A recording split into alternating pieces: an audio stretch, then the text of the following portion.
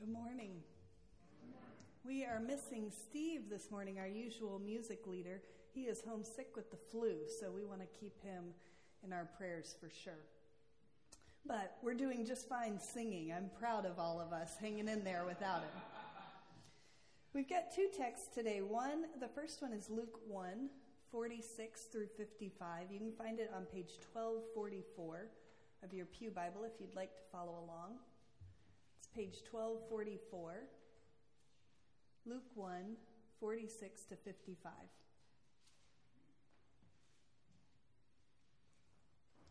Mary said, "With all my heart I glorify the Lord. In the depths of who I am, I rejoice in God my Savior. For God has looked with favor on the low status of his servant. Look, from now on, everyone will consider me highly favored, because the Mighty One has done great things for me. Holy is his name. He shows mercy to everyone, from one generation to the next, who honors him as God. He's shown strength with his arm, scattered those with arrogant thoughts and proud inclinations, pulled the powerful down from their thrones, and lifted up the lowly. He's filled the hungry with good things and sent the rich away empty-handed. He's come to the aid of his servant Israel, remembering his mercy, just as he promised to our ancestors, to Abraham and to Abraham's descendants forever." And then from Isaiah 35, back a ways in your Bible, verses 1 through 10, page 874, if you're reading along with me, page 874. Chapter 35, verses 1 through 10. "The desert and the dry land will be glad. The wilderness will rejoice and blossom like the crocus. They will burst into bloom and rejoice with joy and singing. They will receive the glory of Lebanon, the splendor of Carmel and Sharon. They will see the Lord's glory and the splendor of our God. So strengthen the weak hands. Support the unsteady knees. Say to those who are panicking, 'Be strong. Don't fear. Here's your God coming with vengeance, with divine retribution. God will come to save you.' Then the eyes of the blind will be opened, and the ears of the deaf will be cleared. Then the lame will leap like deer, and the tongue of the speechless will sing. And waters will spring up in the desert, and streams in the wilderness. And the burning sand will become a pool, and the thirsty ground fountains of water. The jackal's habitat a pasture. Grass will become reeds and rushes. A highway will be there. It will be called the Holy Way. And the unclean won't travel on it, but it will be for those walking on that way. And even fools won't get lost on it. No lion will be there, and no predator will go up on it. None of these will be there.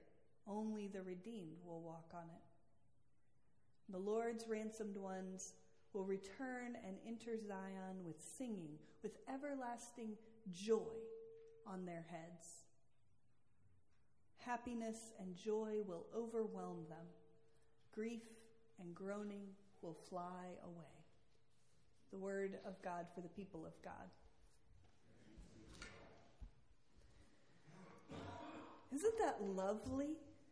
A desert bursting into bloom, water springing up from dry places, our weak, unsteady knees made firm, all the places where we are blind and deaf made clear, all the stuck parts of our lives unstuck. Grief and groaning fleeing away, everlasting joy on our heads. What more could we want? And sometimes I feel like this passage is true deep down in my bones. Like life is good. Sometimes Christmas really is the most wonderful time of the year. Sometimes. Passages like this sometimes hit home deeply and beautifully. Although this passage was not written in beautiful circumstances, it was written in one of the hardest chapters of Israel's history. See, for 800 years, the Israelites lived in Israel, and some of those years were really good, and some of those years were really a mess, but through it all, they got to live at home. And then the Babylonians conquered them and destroyed Jerusalem and deported a huge portion of the population, force-marched them 900 miles to the east. Can you imagine being taken from your home like that? It makes me think of how we treated the Native Americans in our country. Force-marched 900 miles. Can you imagine the homesickness, the hopelessness? That's the context for this gorgeous passage. It is distinctly unlovely. And I'm not sure we can imagine quite how difficult this time must have been. But we do have our own experiences of grief and groaning, especially here in the middle of December. Sometimes it's the most wonderful time of the year, but sometimes it is not, especially as the days grow short and the nights grow long. The middle of December can be a dark and lonely time. The end of this passage promises grief and groaning will flee away, but that is hard to believe sometimes.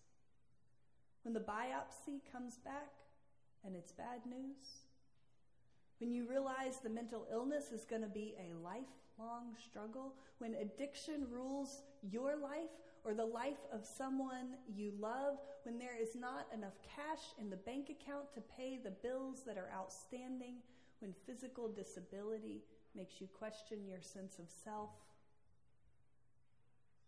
when the way ahead is anything but clear. How can we hear these lovely words about deserts bursting into bloom and grief and groaning fleeing away when we live with so much of that stuff? When it is distinctly unlovely? How can we not dismiss this as just pie in the sky, by and by? And yet it's the promise that our lives will be refreshed, that our trembling hands will grow still, that our knees will go strong, that water of life will spring up, that joy will be on our heads. That is the promise. It was the promise for those folks in exile, and it's the promise for us too. Sometimes these kinds of promises fall flat. We're in the middle of that kind of grief and groaning we were just talking about. It can sound like, so you're miserable? Well, just cheer up. Have you tried that yet? Maybe that'll help a bit if you just cheer up. That kind of thing is infuriating when we are in the midst of grief and groaning. And yet, for some reason, in that situation of incredible difficulty, they hung on to this. They passed this word from mouth to mouth. They copied it again and again and again until we have it here in front of us, 2,500 years later, they hung on to this promise, even in that time of grief and groaning. And I've been thinking about that. Why would that be? Why wasn't it just pie in the sky by and by for them? Why did they hang on to this? It can't be because it felt realistic all the time. That just doesn't square. I've been wondering if it was a way to hold on to an identity that was not defined by the Babylonians.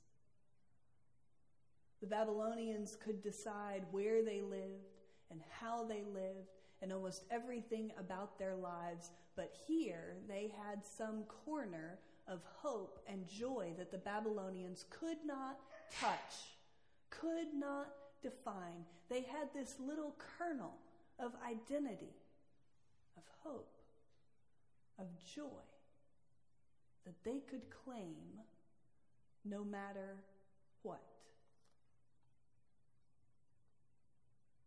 I think that's the point of passages like this. They lift our eyes from our current overwhelmed reality and promise a hope and a joy that is deeper than anything else. Of course, when you're in a dark place, it can be impossible to hold on to that kind of hope for yourself.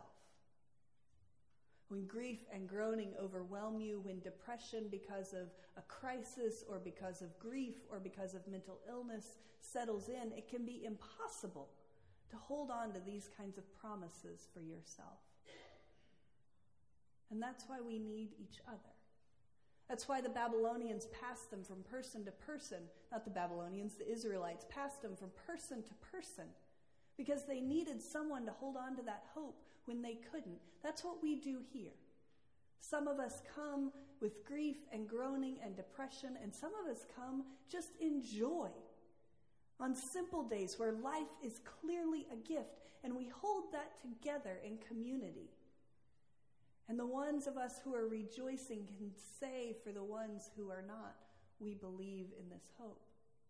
We'll hold on to that until you're back.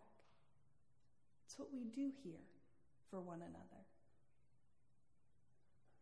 Because promises like this are life-saving, literally. When the slaves sang songs of freedom, it made them sane in the fields of oppression. It saved their souls. When Appalachian miners sang songs of relief and rest, it gave them this unquenchable light that they could take into those tunnels with them that nothing, no darkness, could put out.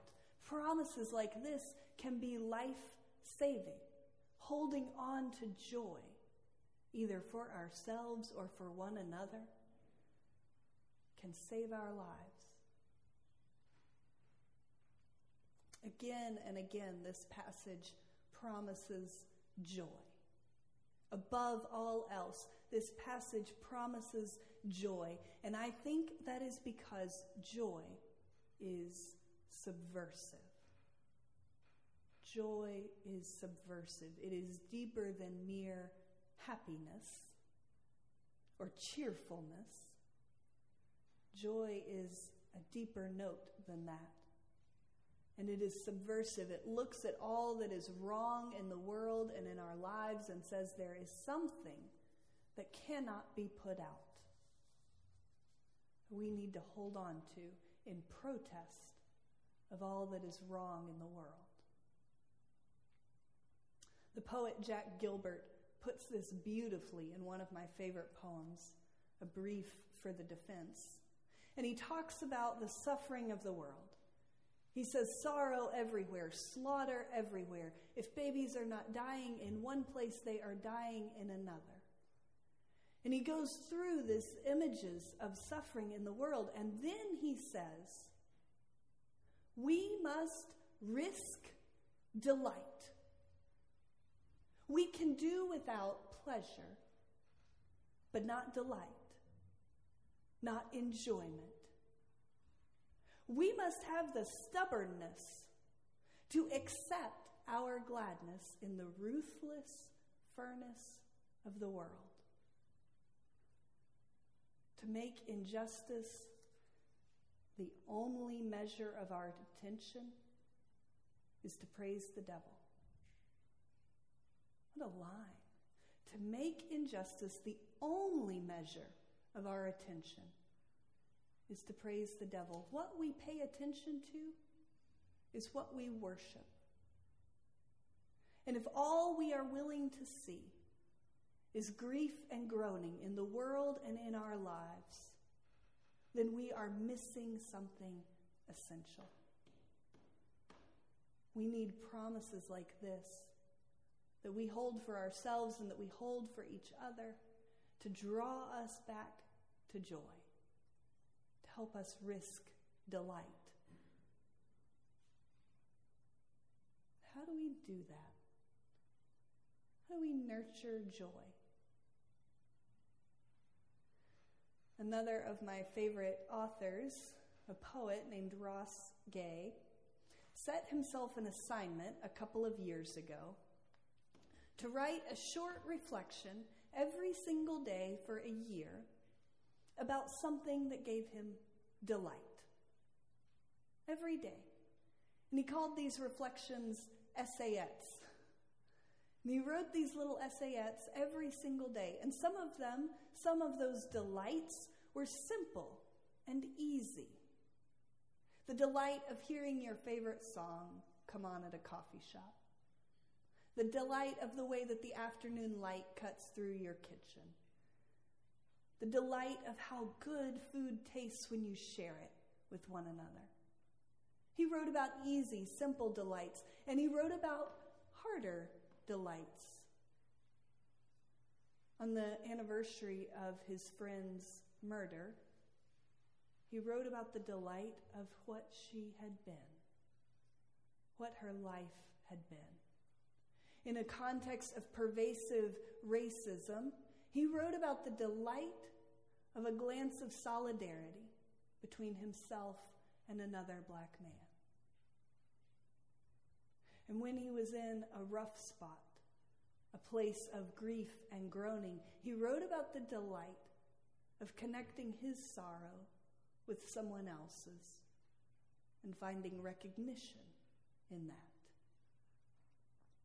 Easy delight and hard-won delight. Every day for a year. What delights would you write about? No matter what situation you find yourself in today, whether it is easy or unimaginably hard or somewhere in between, what delights would you write about? How can you imagine the desert blooming and water springing up? What delight will you risk? What joy do you trust? Because it is promised. And promises like this are defiant, and they are beautiful, and they are life-saving. Amen. In a minute, we're going to sing a version of the song that Mary sang, that text we read first.